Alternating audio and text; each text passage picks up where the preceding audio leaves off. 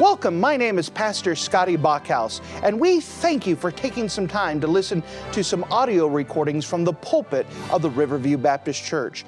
Our desire is to show the Lord high, holy, and lifted up, as well as try to be a blessing to those through the Word of God. Please enjoy this message, and we pray that it will be a blessing to your life.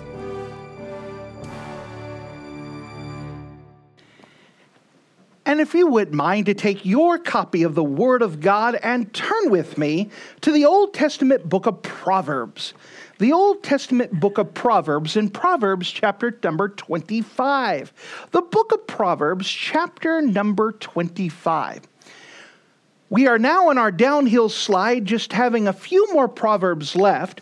Again, we are done with our creation seminar, so we'll be filling in Sunday nights with some Proverbs, trying to get the last little bit we can in the 3 weeks we have left of the year, trying to squeeze in these little nuggets of knowledge, these great things of encouragement. And we now come to the book of Proverbs, chapter number 25.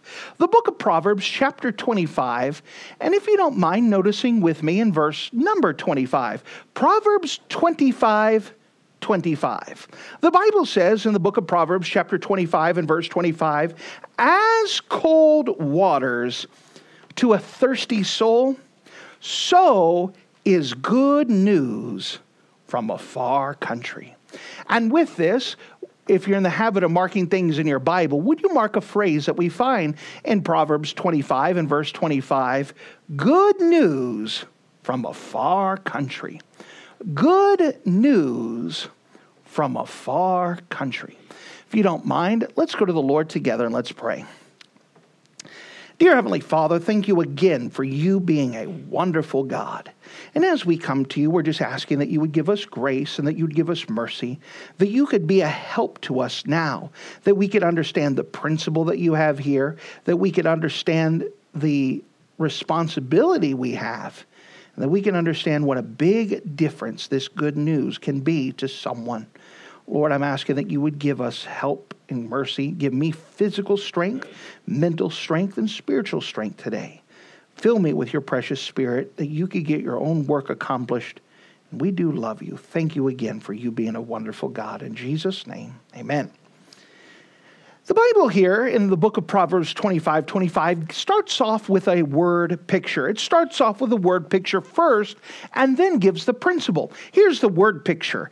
As cold waters to a thirsty soul. Now remember that in the Bible here, this is going to be more of a desert, arid landscape. So if you can imagine crossing a desert, maybe you're going across the desert and you're thirsty. You know what sounds good when you're hot and thirsty? Cold water. Nice, refreshing cold water.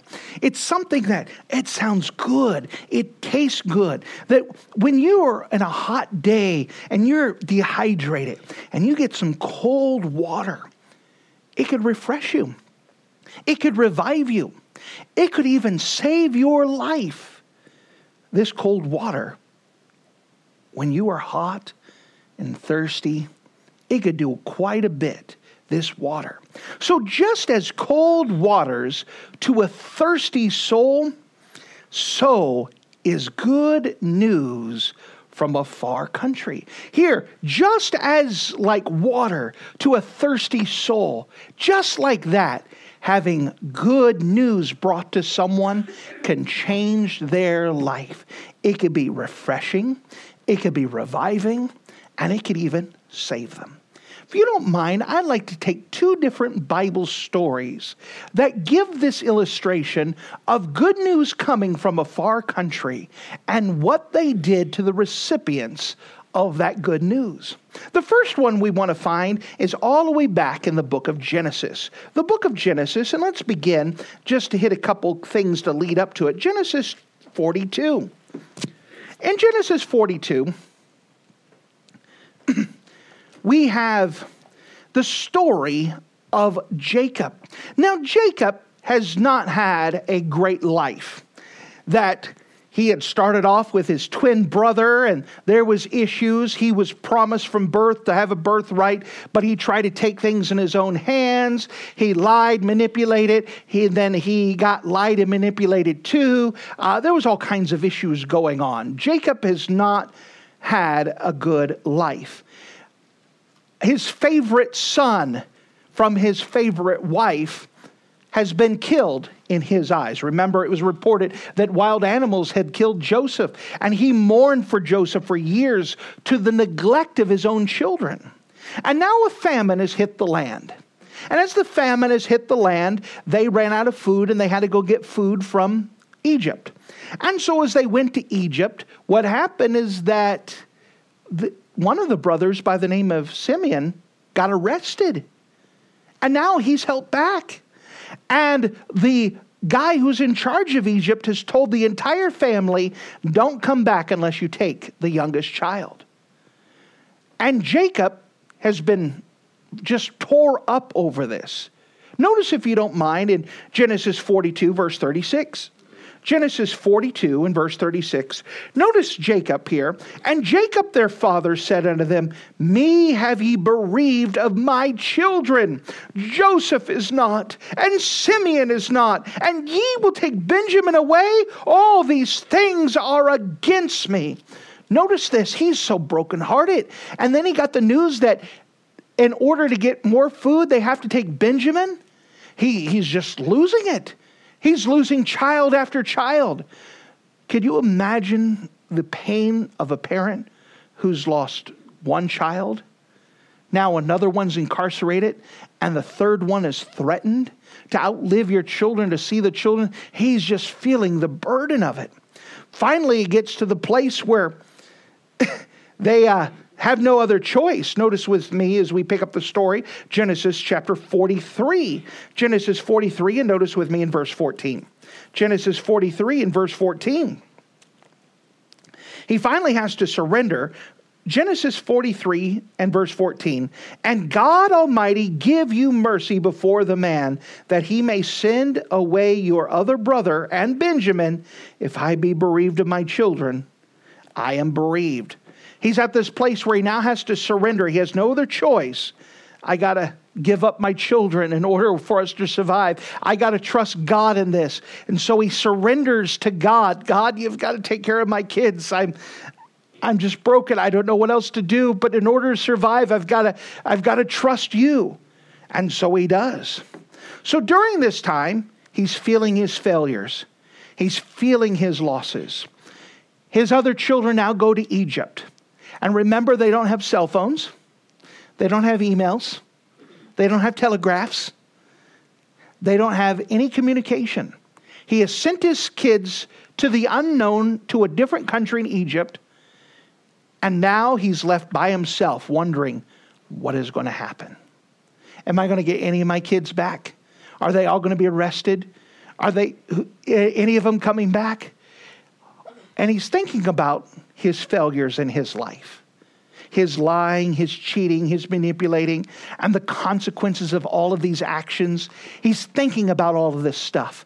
And all it's doing, by the way, if you're ever alone and you're depressed, it just gets worse. You get inside of your head, playing these things over and over. This is one of the worst times in his life. And all he could do was just hope that he looks on the horizon and hope that his kid comes back. It's kind of like the story of the prodigal son, that the father stood on the hill every day waiting for his son to come back. Just, is this the day that he comes? Is this the day? What happened to my son? Is he ever going to come back? Can you imagine the pain of that father just wondering, what if? Is he going to come back? Jacob's now in this, but not just with one son, with all of his boys.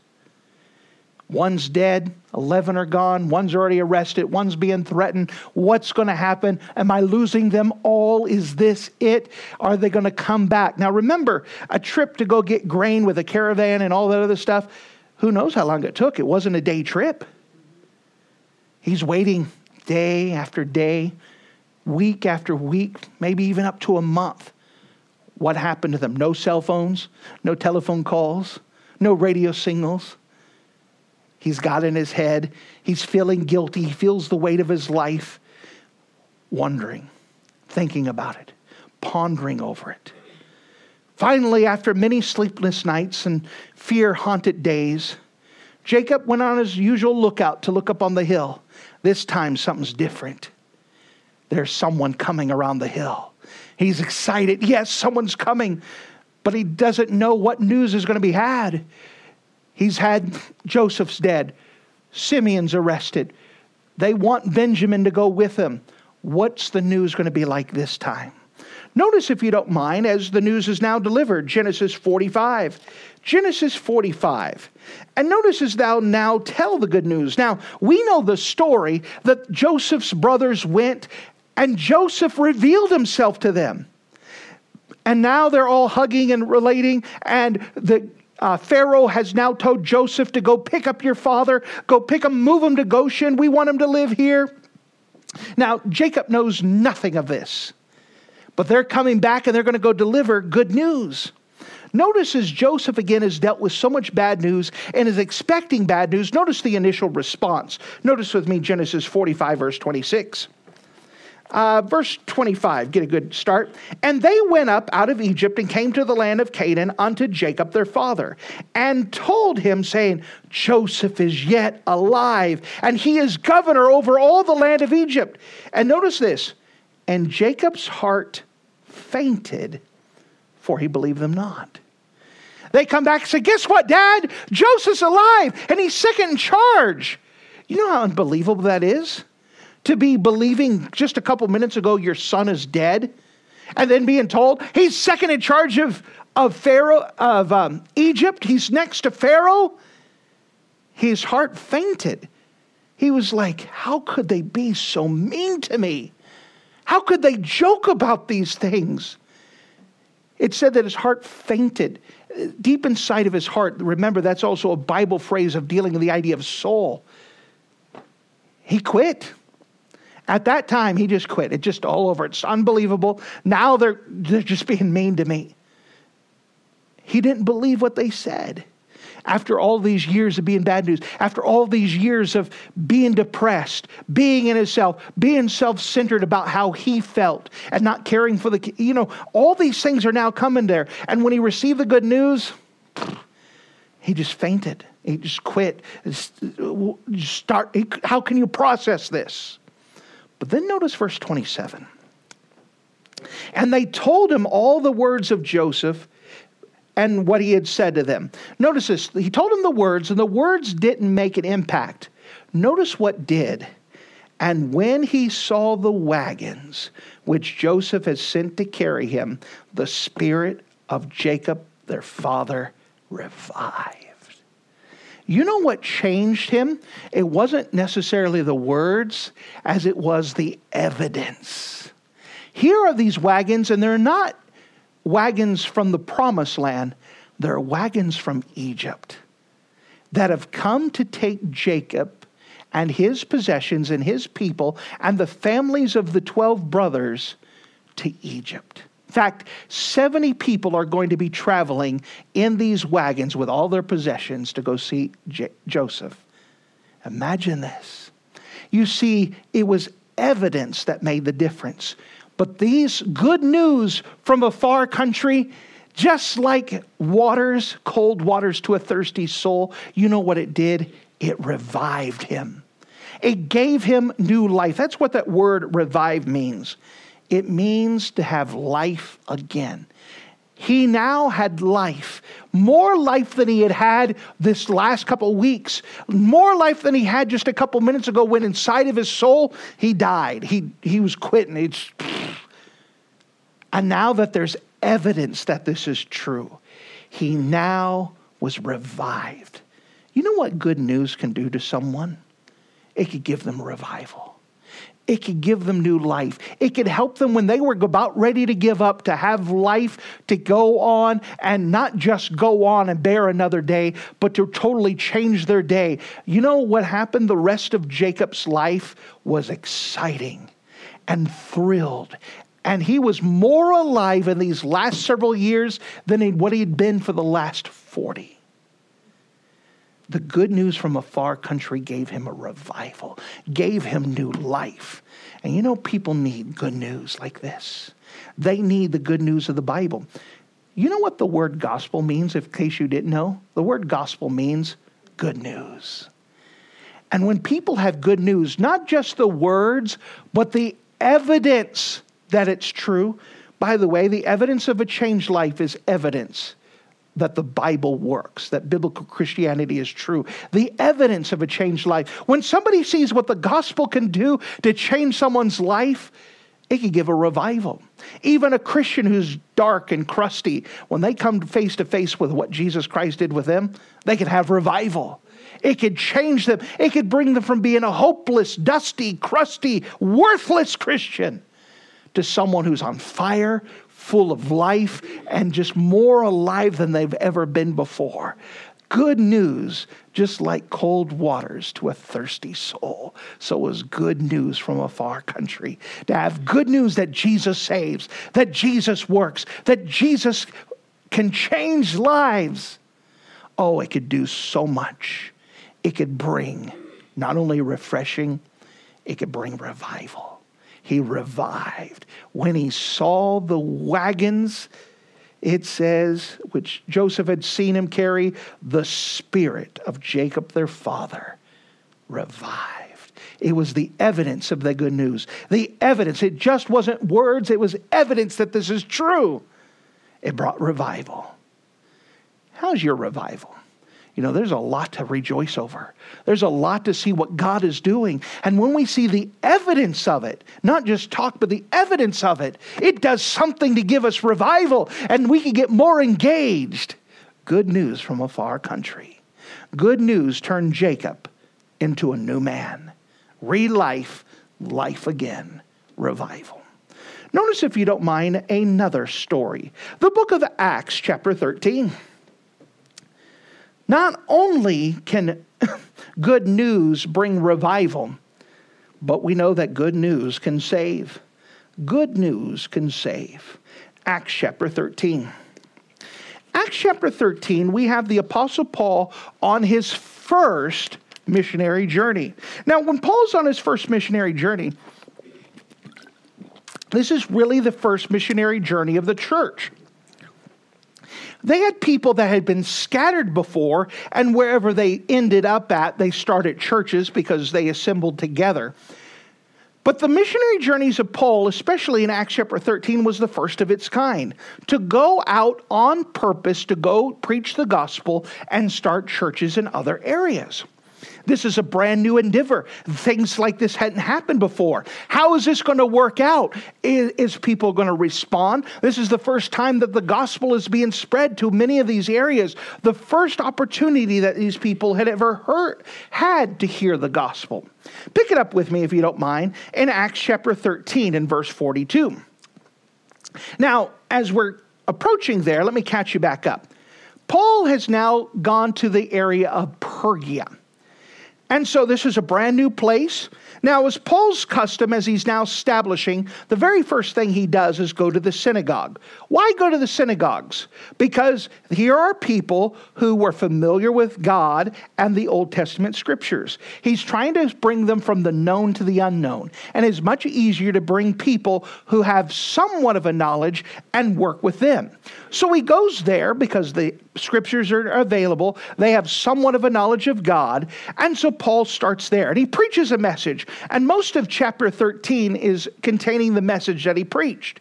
When he's done with the message, let's look at the fallout. Notice with me in chapter 13 and verse 42.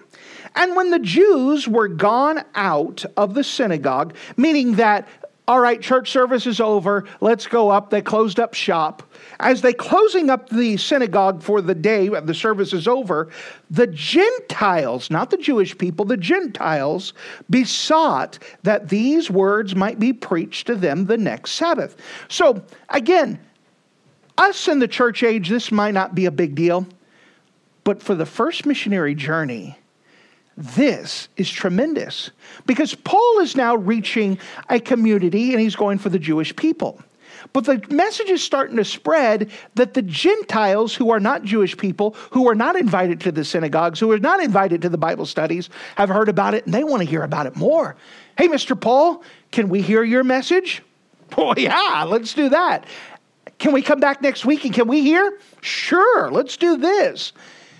That's a good response, especially if you're a missionary showing up to someone. So he's preaching to the Jewish people, and the Jewish people are like, yeah, that's great, cool. Yeah, we'll let you come back next week. No big deal. I mean, that's always what a preacher wants to hear. That was a right message, sure. Okay, cool. Yeah, I'll come back. But the Gentiles were like, Mr. Paul, we want to hear this message. Can we hear? Can we hear? And let's meet back next week, and I'll bring my friend, and you bring your friend, you bring your friend. And so now this next week, the Gentiles are all talking about the message. And so when it comes time for the synagogue meeting, what happens? Notice with me, if you don't mind, in verse 43. In fact, this is still the same day.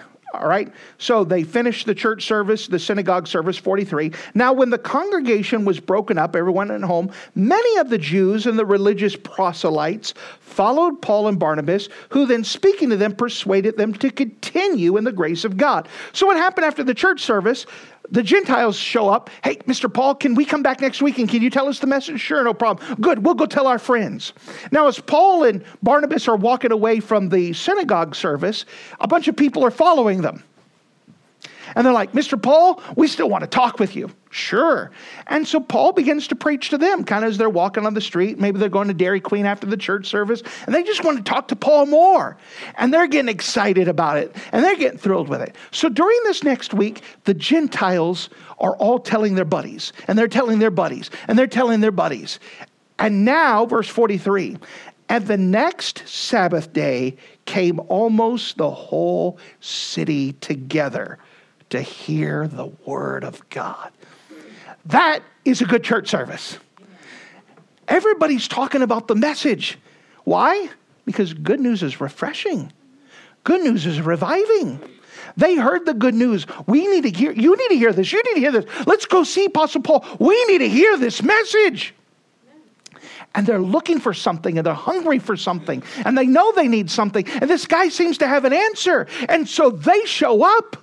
Now, if you could imagine, we're not a big church. We could fit more than a lot of independent Baptist churches. But we would be overrun. Let's say that 300 people wanted to come here. Let's say that all of Seymour, 3,000 people, they all heard and they want to go hear the message. We would have a little bit problems accommodating them. That's a good problem to have. But do you think if you're a crusty old person who didn't like the message, that may not be a good problem to have?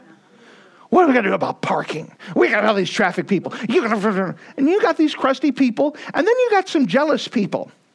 Well, I preach a message every Saturday, but nobody comes to hear me. I think there's some people like that. There's some people upset. There's always going to be someone with a wet blanket. Man, there's people excited. The whole town comes. They want to hear this message. Notice what happens in verse 45. But when the Jews saw the multitudes, they were filled with envy.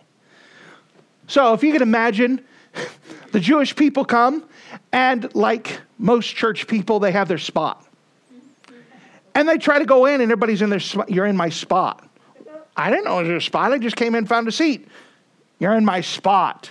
I don't see why we have to have all these people in here. They're just in the way. Church people do that from time to time. You're in my spot. Why do we need to have all these kids running around? They're just all upset that people are coming. And they're more and more upset. They're in my spot. They're in my way. They're in my parking spot. How dare they? And they're just finding things to be grumpy about. And they're just getting more and more grumpy. And then they start talking. Can you believe the Apostle Paul bringing all these people? These Gentile people. They never wanted to come before, but Paul must not be preaching the right thing. It must just be something worldly. It must be something there's no way if they really wanted to hear the word of God, they would come to hear me preach. And they're all upset. Notice what they do. But when the Jews saw the multitudes, they were filled with envy and spake against those things which were spoken by Paul.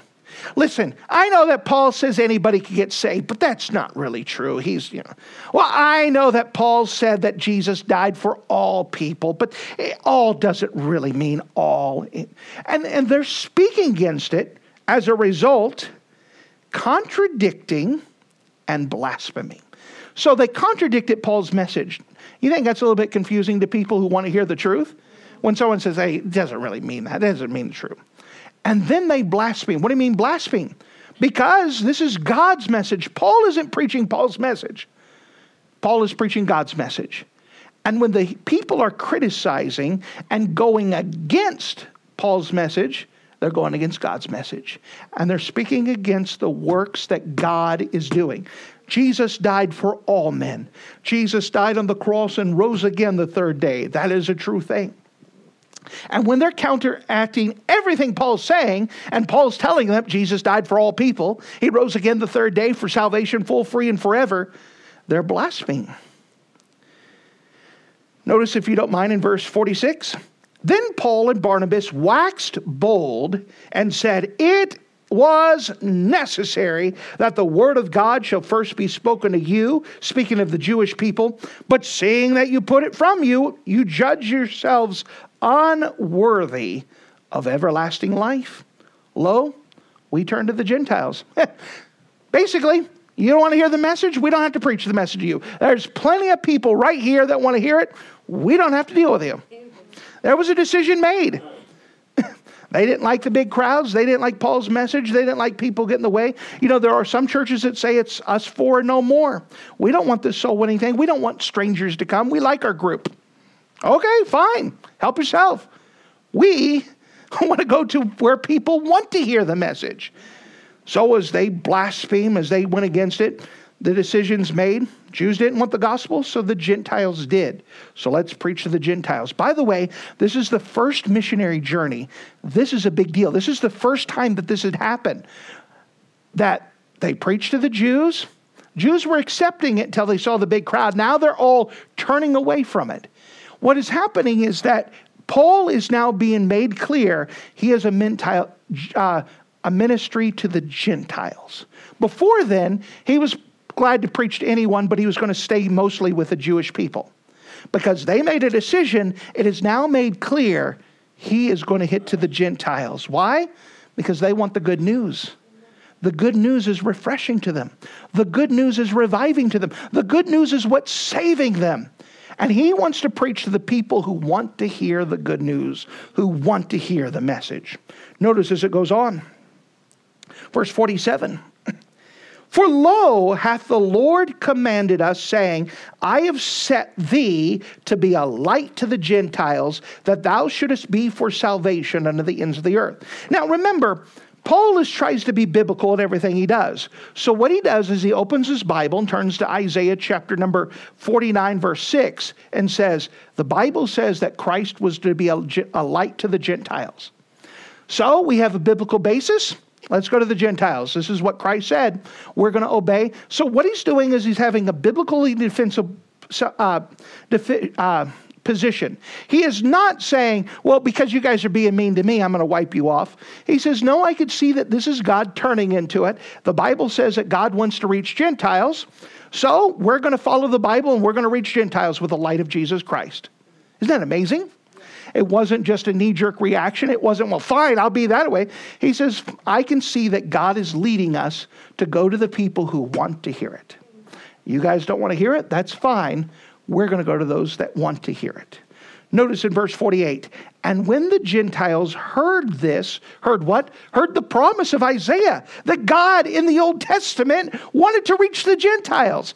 This isn't a New Testament doctrine. This has always been God's plan. When they heard it, they were glad. Notice this, and glorified the word of the Lord. Now, normally you would think that they glorified God. But these Gentiles understood that the Bible was for them. Not just for the Jewish people, but the Bible had a message, even in the Old Testament, for them. And that God had wanted to reach them. And when they understood that this was good news and they could have it for themselves, they were glorifying God and glorifying the Word of God, that I have good news. I have something for my own soul. I have a refreshing. I have something like cold waters. I have good news that I could read, that God loves me and He has promises for me and He's got plans for me. This is great. That good news, it's refreshing. Good news, it brings a revival. Good news, it brings salvation. And they're glorifying the Word of God. And as many was ordained to eternal life, believed. Meaning that there's a bunch of people that got saved that day. Why? Because they saw that the Bible was true. They saw it for themselves. It wasn't just a word of a preacher. They had the Word of God that said that God wanted them to be reached, that God wanted them to have. And they had good news from a far country. So the Gentiles had it. Oh, praise the Lord. You know what people need is they need good news. They need good news. And with this good news, we have the evidence of a changed life. With this good news, we find it in God's Word. And when people realize that God's got a lot of good stuff for us, we can have revival. When do we have revival as Christians? When we turn back to the Bible. When we have a revolution back to the Bible and realize that God's Word is for us and it has so much for us. When do we have refreshing? When we realize, taste and see that the Lord is good. Blessed is the man that trusts in Him. When we realize that we need good drinks of God's water that washes us with His Word. When do we get salvation in our life change? When the Word of God becomes real to us and we see God's promises to us. People need the good news. Everybody needs good news. Whether we're saved, you need good news. Whether there's someone who's not saved, they need good news. And when they get a hold of this good news and they drink it for themselves, it is refreshing. We need to do what we can to make sure the good news is getting out to people. Whether it's through tracts that are telling people about the Word of God, or supporting missionaries around the world so others can hear the Word of God, or taking time to read it for ourselves. We need this good news that comes. And with this good news, there comes refreshing. With this good news comes revival. With this good news comes salvation for all who believe in God's promises, God's Word. Thank you for listening to this audio message. This is Pastor Scotty Bachhaus, and I encourage you to take this information that you just received and make a specific decision to follow after the Lord. If you don't know Jesus Christ as your Savior, let me beg you to take the time to receive Jesus Christ for the forgiveness of your sins. If you are saved, I encourage you to make a decision in your life to help you get closer with the Lord. If there's anything specific we can do to be a blessing or to pray for you, we encourage you. Look us up on the internet at riverviewbc.com. Once again, that's riverviewbc.com. Or if you would prefer to call us, you could give us a call at area code 920-530-6308. Once again, that number is 920-530-6308. If there's anything we can do to be a blessing or an encouragement to you, please let us know. We would love to make ourselves available. Thank you.